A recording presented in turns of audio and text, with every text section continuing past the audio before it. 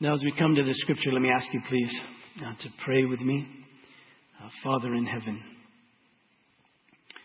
please never allow me, never allow us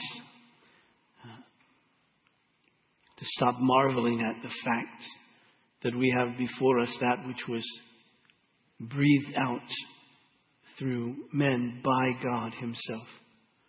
And thus we can trust it, thus we can believe it, thus we can put our whole destiny in it. And so, Father, I pray that even now you would prepare us to hear it, to trust it, to live it. This I pray in Jesus' name. Amen. Turn please to 1 Peter in chapter 5. I want to begin reading really in the middle of verse 5 to the end of the chapter. 1 Peter in chapter 5, please.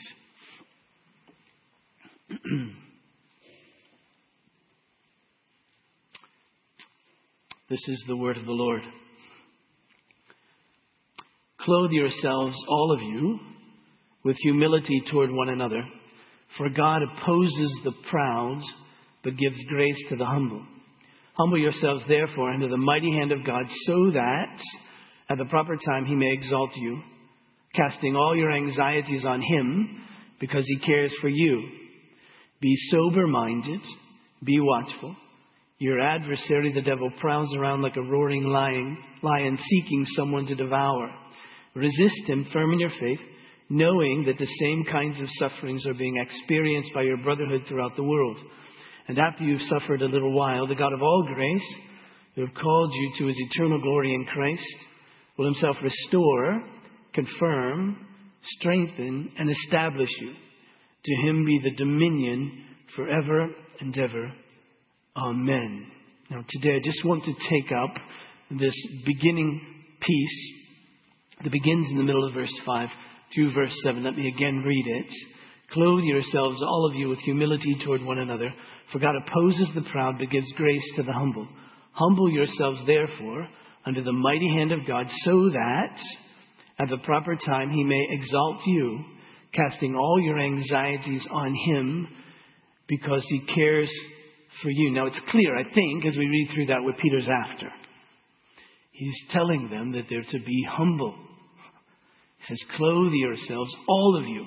Not just some of you, but all of you. He's been talking to them about a number of things. He's been talking to them, most particularly in the opening verses of this chapter 5, about elders and their governance, if you will, of the church.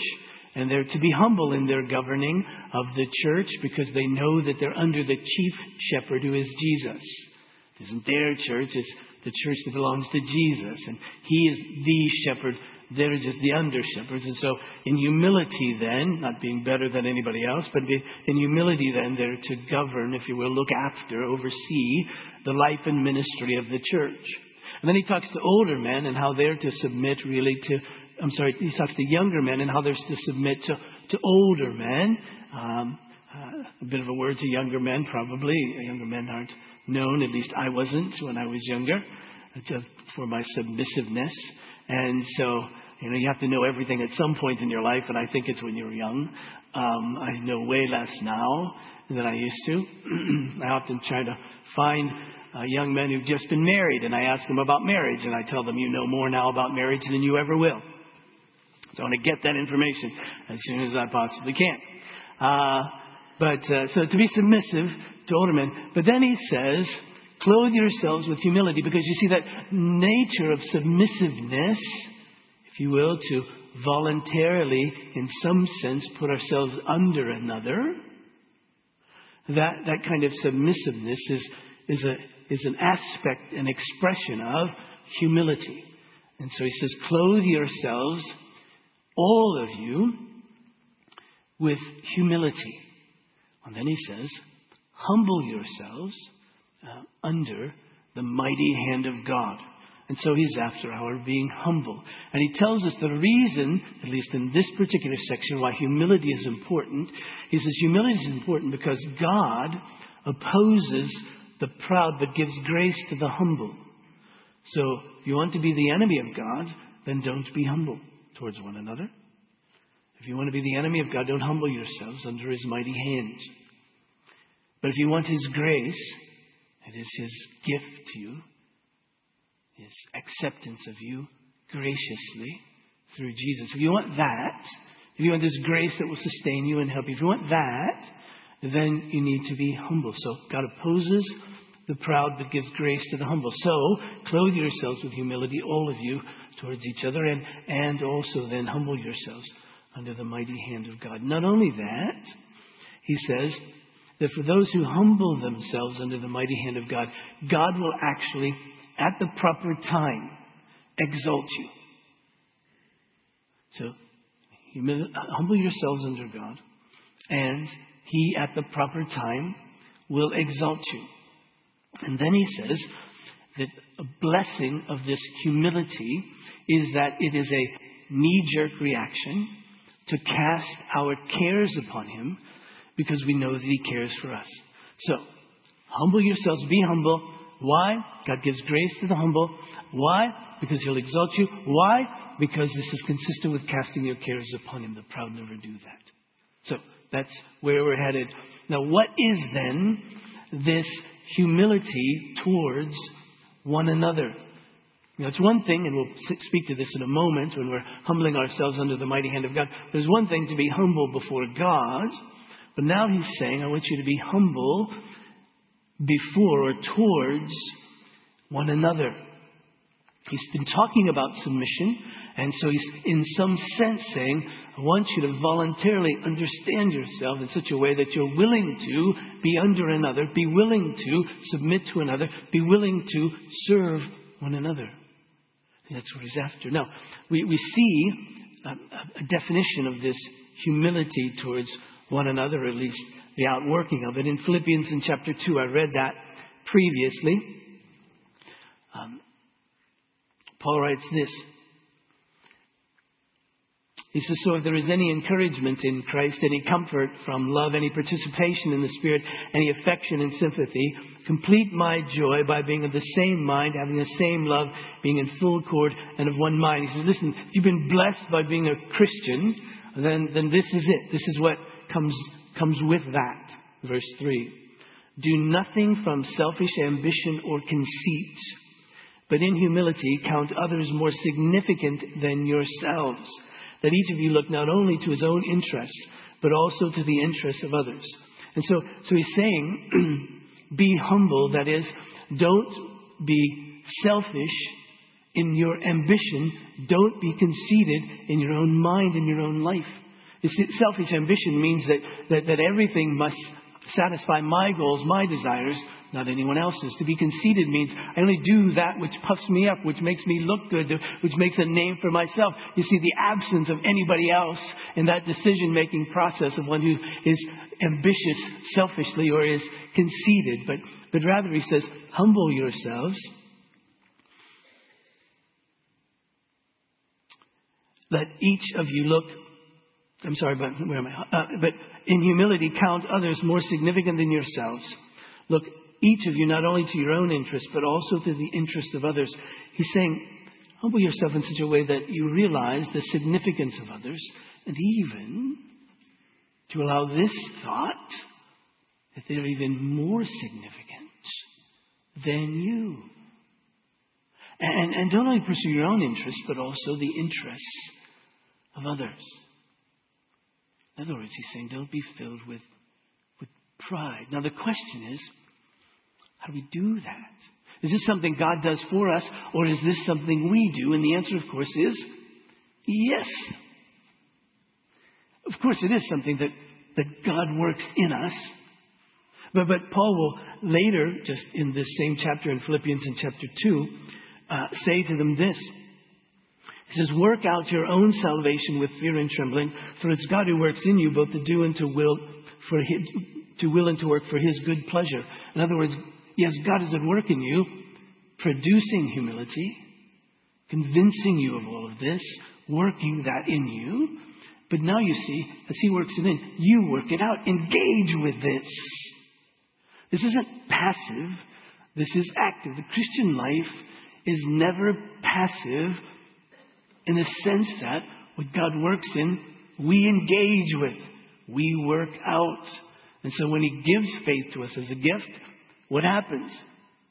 We exercise it because He gives it. We engage with that belief, that faith. We exercise it. Same way here.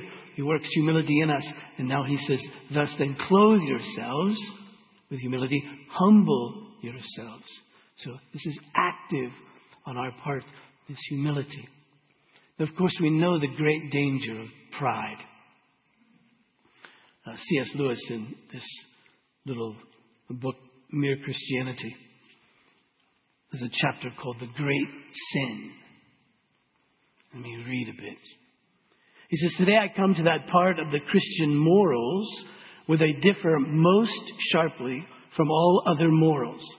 There is one vice of which no man in the world is free, which everyone in the world loathes when he sees it in someone else, and of which hardly any people except Christians ever imagine they're guilty of it themselves. And so he says, this is it. I'm going to talk about the big one here.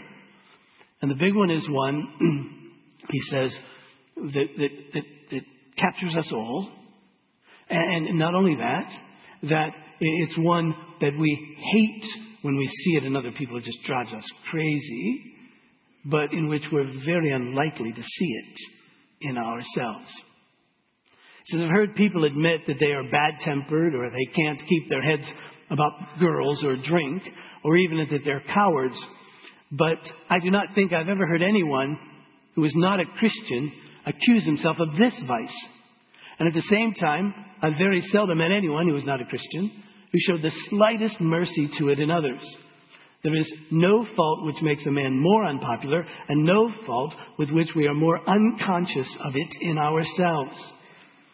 The more we have it ourselves, the more we dislike it in others. The vice I'm talking about is pride, or self-conceit. And the virtue opposite to it in Christian morals is called humility. You may remember when I was talking about sexual morality, I warned you that the center of Christian morals did not lie there. Well, now, we've come to the center of it. According to Christian teachers, the essential vice, the utmost evil, is pride. Unchastity, anger, greed, drunkenness, and all that are mere flea bites in comparison. It was through pride that the devil became the devil. Pride leads to every other vice. It's the complete anti-God state of mind. Because you see, pride says, I can do it. Pride says, I'm self-sufficient. Pride says, I'm self-dependent. Pride says, I'm the measure of everything. Pride says, everything revolves around me. And he goes on. Does this seem to you an exaggeration? If so, think it over. I pointed out a moment ago that the more pride one had, the more one disliked pride in others.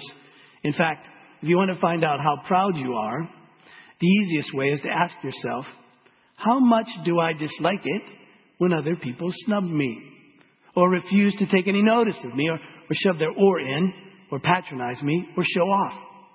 The point is that each person's pride is in competition with everyone else's pride. It's because I wanted to be the big noise at the party that I'm so annoyed at someone else for being the big noise. Two of a trade never agree. Now, what you want to get clear is that pride is essentially competitive. It's competitive by its very nature. While other vices are competitive only, so to speak, by accident, pride gets no pleasure out of having something, only out of having more of it than the next man. We say that people are proud of being rich or clever or good looking, but they're not. They're proud of being richer or cleverer or better looking than others. If everyone else became equally rich or clever or good looking, there would be nothing to be proud about. It's the comparison that makes you proud, the pleasure of being above the rest. That's it, isn't it? It's that. It's that pride, you see. It causes us to push God aside, to ignore God. That pride that causes us to see ourselves really as better than others. It's fascinating in this account that I read earlier from the Gospel of Luke, where Jesus tells that parable of the Pharisee and the tax collector. That Luke begins by saying, Jesus told this parable to some who trusted in themselves that they were righteous and treated others with contempt. When we see ourselves so righteous above everyone else, then we begin to treat everyone else with contempt because no one's as good as we. And therefore you so. You see, so he says, humble yourselves. Therefore, humble yourselves toward one another. And you see, this kind of humility is necessary for everything that Peter has been talking about and how Christians are supposed to engage with one another. You remember, we said that we're to love one another. Above all, to love one another, because love covers a multitude of sins. You see, to be forgiving, one must have a sense of humility. And the offense wasn't so great because it was against me, but rather in humility I identify with you that I'm a sinner too. And I've been forgiven, therefore I forgive. And he says that the love's to practice hospitality, to be welcoming. Well, I've been welcomed. But if you're self-righteous, you say, the reason I've been welcomed is because I'm better than everybody else. Of course they welcome me. But no. That isn't it at all. To serve. Not to be served, but to serve, to humble, to serve others. It's the very nature of it, you see. I say, what's the real big deal about this humility? Well, the big deal, of course, about this humility is that God opposes those who are proud, and He gives grace to the humble. You see, the humble one is like Jesus in that sense. When Paul writes again to this church in Philippi, in Philippians chapter 2, he describes Jesus to us. He says, have this mind among yourselves, which is also in Christ Jesus, who though He was in the form of God, didn't count equality with God a thing to be grasped, but emptied Himself by taking the form of a servant, being born in the likeness of men, and being found in human form. He humbled Himself by becoming obedient even to the point of death. Death on a cross. That's really it, isn't it? You know, think of Jesus. He was the Lord of glory. If anyone should have been served, it should have been Him. But He said, I come not to be served, but to serve. And we have this picture of humility in the incarnation. We see Jesus, the Lord of glory, emptying Himself, not of His deity, but of His right to glory. I mean, really think about it. When Jesus was walking around, everybody should have fallen on their face before Him and worshipped. But He emptied Himself of glory. Even Prophet Isaiah, speaking of this one who was to come, said, there was nothing about Him that we should be attracted to Him at all. He wasn't tall, dark, and handsome. Might have been dark. But there wasn't anything about Him that would have drawn people's attention to Him. By the way that He was, by the way that He looked like everybody else. He was just a guy. That's humility. And then even further to become a servant, and then even further to be numbered with criminals. Even death on a cross. And Peter says that's what we're to do, you see. We're to humble ourselves. We see this the night that Jesus was betrayed, this clothing Himself with humility. He did it by, first of all, taking off His outer garments. You remember He was with His disciples. It was the night that He was betrayed. They were there. No one had washed anybody's feet because it was such a menial task. Only a servant slave would do that. And there was Jesus, the Lord of glory. And what did He do? He stripped Himself down to His undergarments. He took a towel like a slave and He wrapped it around His waist. Literally tying on humility. Really putting on humility. When He put that on, that was humbling. That was saying, I'm a servant. I'm the slave of all. I'm underneath. I'm below all of you. I'm going to wash your feet. And Peter says that's how we're to be to each other. That kind of humility towards one another. How do we get that? Well, notice this expression. Peter writes, humble yourselves therefore, if we're to clothe ourselves with all humility. Humble yourselves therefore under the mighty hand of God. Now that little expression, the mighty hand of God, is a wonderful one in the Old Testament. When it's used, it's most often used of God's mighty hand in delivering His people and rescuing His people. You have opportunity to read through the book of Exodus. You'll find it various times. They were brought out of their slavery by the mighty hand of God. Now we say that's awesome. That's wonderful. But in a sense, it's also humbling. Because you realize that it took the mighty hand of God to rescue them. It took the mighty hand of God to rescue them. They were completely hopeless, completely helpless, slaves in Egypt. They couldn't get out. They were stuck there. Nothing they had would enable them to leave Egypt. Nothing they had would enable them to break the slavery. It took the mighty hand of God. That was humbling because you see, at that moment in time, when they're being delivered, they began to realize who they were in the presence of God. And who God was, who they were. And that's, you see, what brings humility, to see who we are in the presence of God. Because you see, when we do that, the first thing that might come to mind is that we're simply creatures. We're simply creatures. We've been created by Him. We are not self-existent. We're not self-dependent. We're not self-sufficient. We are only because He is. That's humbling in that sense. No matter what else, we realize that we're creatures, that we're completely and utterly dependent upon God. If He says we live, we live. If He says we die, we die. If He says we eat, we eat. If He says we don't, we don't.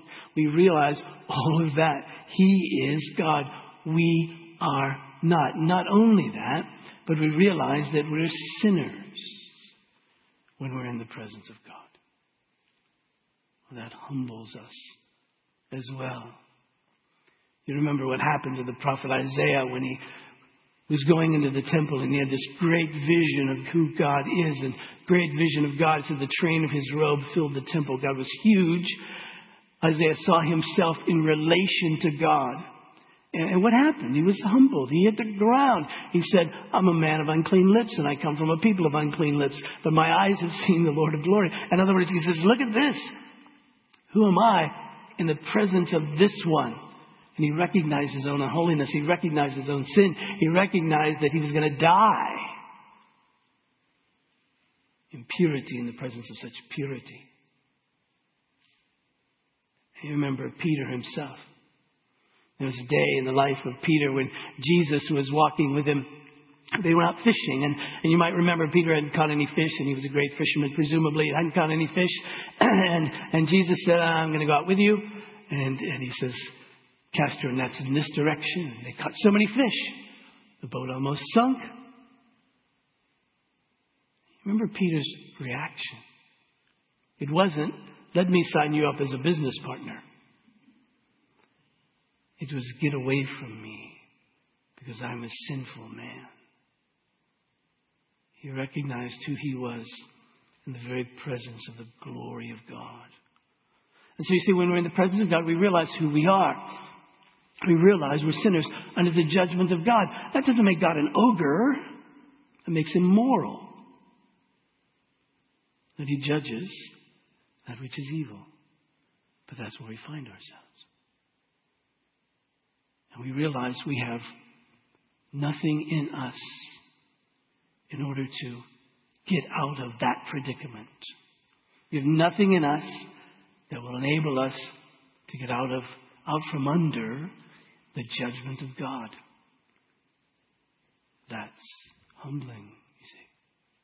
And that's true for us all. It's just true for me. It's not true for the worst of us, as we might measure that. It's true for the best of us, as we measure that. It's true for all of us. But not only are we creatures who are sinners, we're also redeemed sinners. That is to say, that in the presence of God, as believers in Jesus, we've been graced in such a way that He's saved us. He's restored us to be joined with Him, to be His children, adopted into His family. He declares us righteous. He forgives us. He brings us into His very family, His very presence. But we realize that that only happens because of Jesus, not because of us. That it was His grace. That's humbling. It's a great expression. 1 Corinthians in chapter 4, verse 7. The apostle's writing to this church that had just had by Paul their pride exposed. And he says to them this. He says, "What do you have that you have not received?" What do you have that you've not received? Now, you're saying you're better than this group or better than that group or this or that or the other thing. But really, what do you have? All the way from your being and your breath and your life to your salvation in Christ to all that you have financially and materially and health-wise. What do you have? It hasn't been given to you. That's humbling. You see, even though we are believers in Jesus, even though we've been redeemed, even though we've been forgiven, even though He declares us righteous, even though that we're adopted into His family, that's no feather in our caps. As Paul says, in whom do we boast? Though we boast in the Lord, He's our pride. And so even then, you see. And He's gifted us to do ministry. And He's caused some of us to flourish in various ways. Again, no feather in our caps. Because even still, it's a gift from Him. And we look to Him. And we give Him thanks. That's all humbling. And so you see, when we find ourselves in the presence of God, humility is simply a realistic assessment of who we are. It isn't a low self-esteem. It's a reasonable one. It just is reasonable. This is who I am. And I can admit that, and you can admit that. We should be able to admit that. Because you see, coming into the faith, what we do is that we admit that everything that we were and believed was wrong, other than what God has revealed to us in the Scripture and His Spirit has worked in us. That's a pretty big wrong. If I'd been that wrong about that, why should I be trusted? Why should anybody exalt me? So you see, so Peter says, look, humble yourselves under the mighty hand of God. This isn't an arbitrary thing, but understand the mighty hand of God. See yourself under the mighty hand of God. Who He is, who you are, what you need, what He gives. And then that's humbling. And then you see what happens in response to that. Is that then I can be humble before you. And you can be humble before me.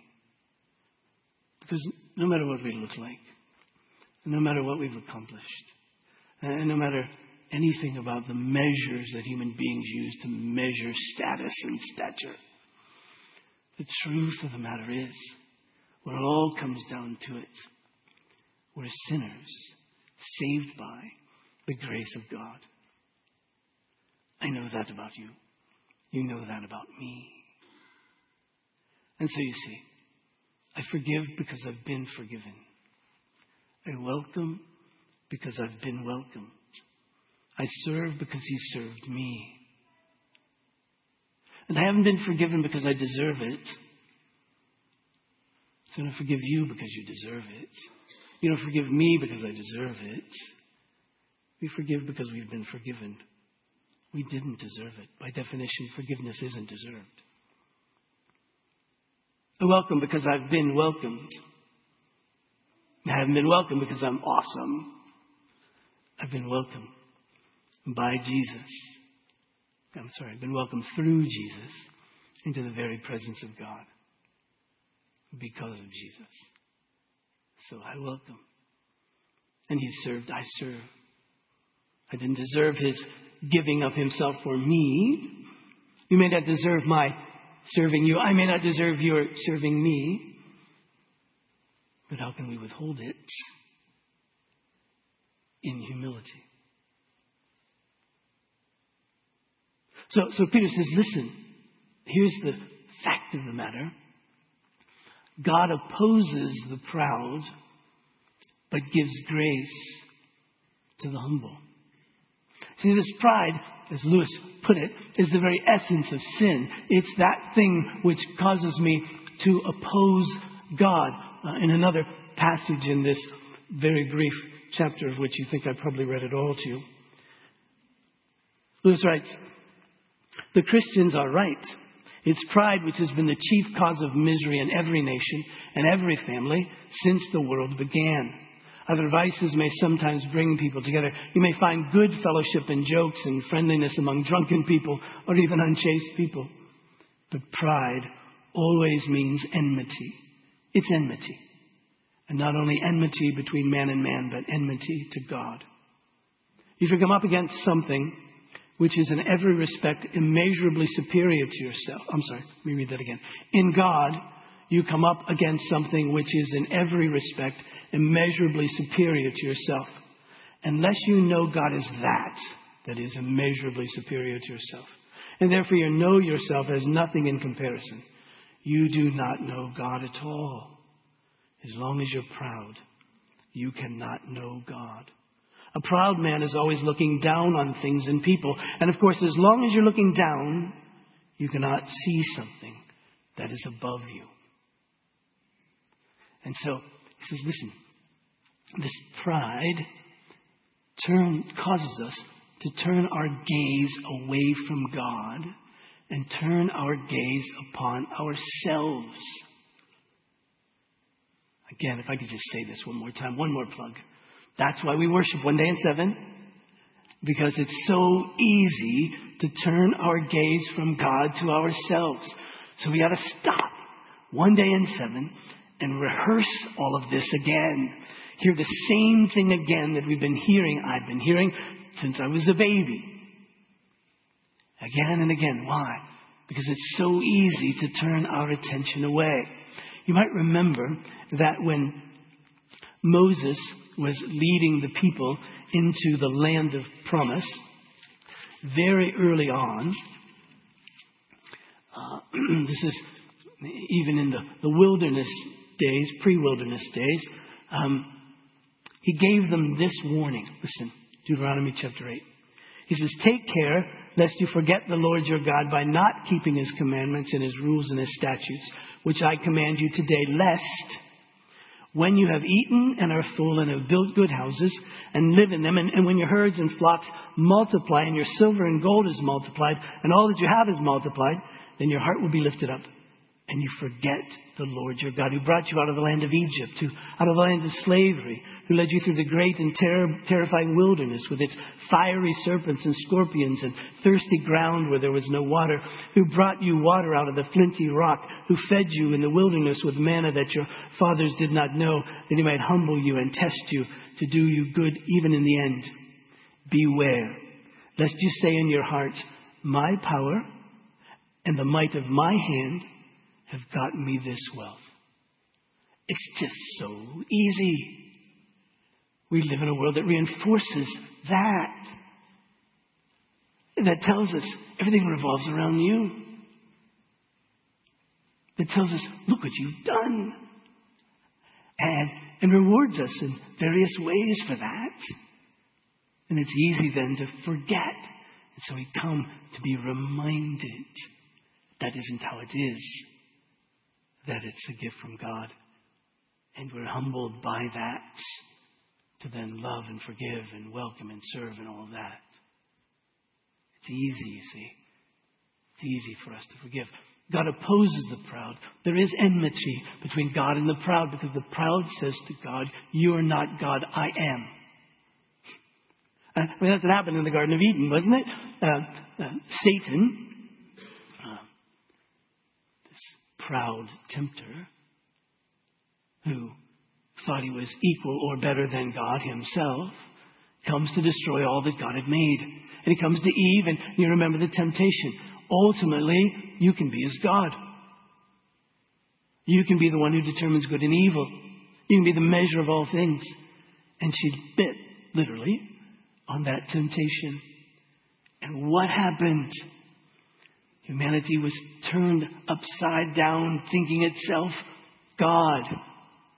And the problem that we have in the world today, the problem we have everywhere, is the fact that if we all think we're God, then there's going to be a clash of the gods. If I have my kingdom and you have your kingdom, and they clash, there's going to be trouble, right? And so we need to realize that we're not God. We're creatures. We're sinners. We've come under the mighty hand of God. We're redeemed. And that humbles us, you see. And then this promise. God gives grace to the humble. Why is that true? Well, it's true just by the very nature of things. It's true because by definition, one who is humble says, I need. One who is humble says, I can't. One who is humble says, help me. One who is humble says, I don't trust in myself. One who is humble comes to God and says, I trust you. So by the very nature of things, in this humility, the humble one casts her cares upon God, knowing that God cares for them. So that's the very nature of it. The manifestation, the expression of this humility is the casting of anxieties, the casting of cares upon God, knowing that He's the one who cares for them. That's the very point of it. And so how does this work? Well, it works by you casting your cares upon Him. That's how it works. It works by you praying. Paul, again, in Philippians chapter 4, speaks in the same manner that Peter is speaking here. He writes this. He says, don't be anxious about anything. Peter says, cast your anxiety. How is it that we cannot be anxious about everything? Do you ever find yourself anxious? Some of you are anxious now, looking at your watches.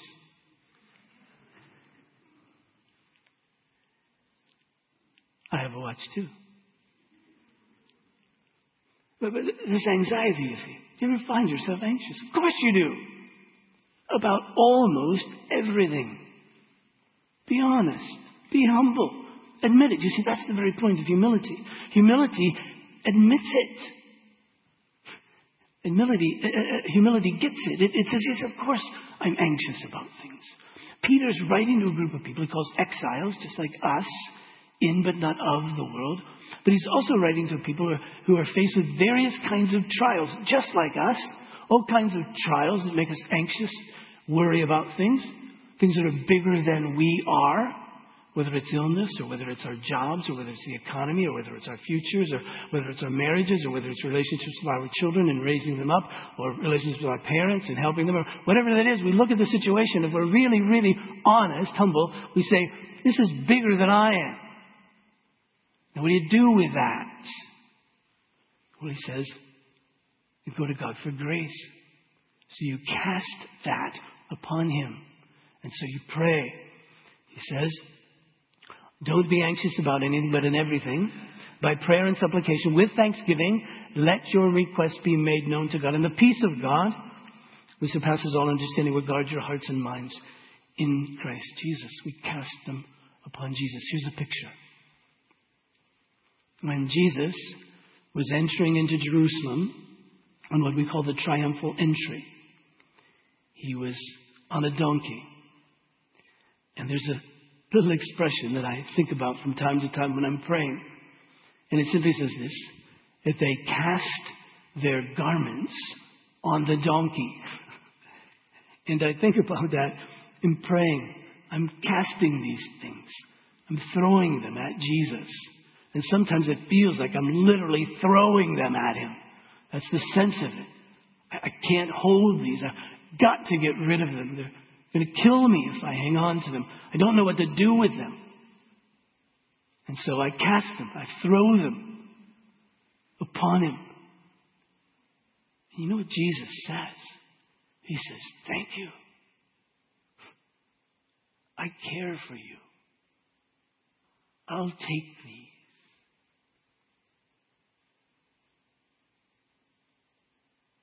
And knowing that he'll take them, that's the piece of it, you see. Knowing that he'll take it and knowing that he cares is the piece of it. You know, if you give me your troubles, I can pray with you and I can help you, and you might feel a little better after that, knowing that I know and you know that I know and we all know and other friends know. That's important for us to do. We cast these cares out this way. But what really brings us ultimate peace is that the sovereign one, the wise one, the one who loves us, knows. And we know that he knows. And we know that he said, cast these upon me, because I really do care for you. And then Peter says, a day will come when we will be exalted.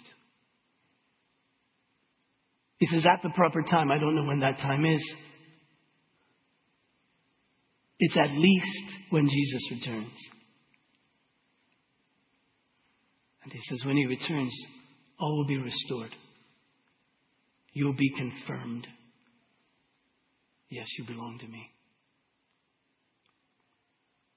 You'll be strengthened for all eternity. And not only that, you'll be established. It'll be permanent.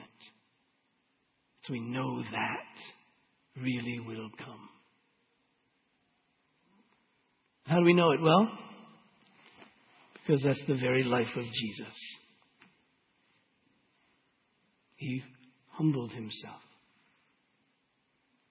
And the day came when he was exalted. That exaltation was that day that the Father said, he's my Son in whom I'm well pleased. He's the one, and now he's exalted at a place that I've always had for him. A day will come when we'll be exalted to that very place that God has for us as we reign and rule with Jesus on the new heavens, in the new heavens and on the new earth. And we'll be exalted. And trust me, now, trust the Scriptures. All will be well. Let's pray. Father, I do pray for us, that we would in fact cast all of our cares upon you, knowing that you do indeed care for us. Humble us in whatever ways you need to work that in us. Cause us to be conscious about this humbling, to voluntarily, willingly, joyfully even submit ourselves to loving one another. Father, there are various difficulties that each of us faces. Uncertainties, fears, troubles, difficulties, griefs. So even now, I trust that we're casting these before you, and that you'll take them. And you'll work in such a way that we'll know that you have them, and we may have peace. Father, in the world in which we live, there are all kinds of hostilities and uncertainties and injustices. There are Christians who are being persecuted, as always, but more publicized, it seems. There's troubles in our streets and in our cities. Because pride divides. I pray, Father, that your Spirit would move upon our country and through the world in such a way that people would see who they are in your presence and see who Jesus is and trust in him.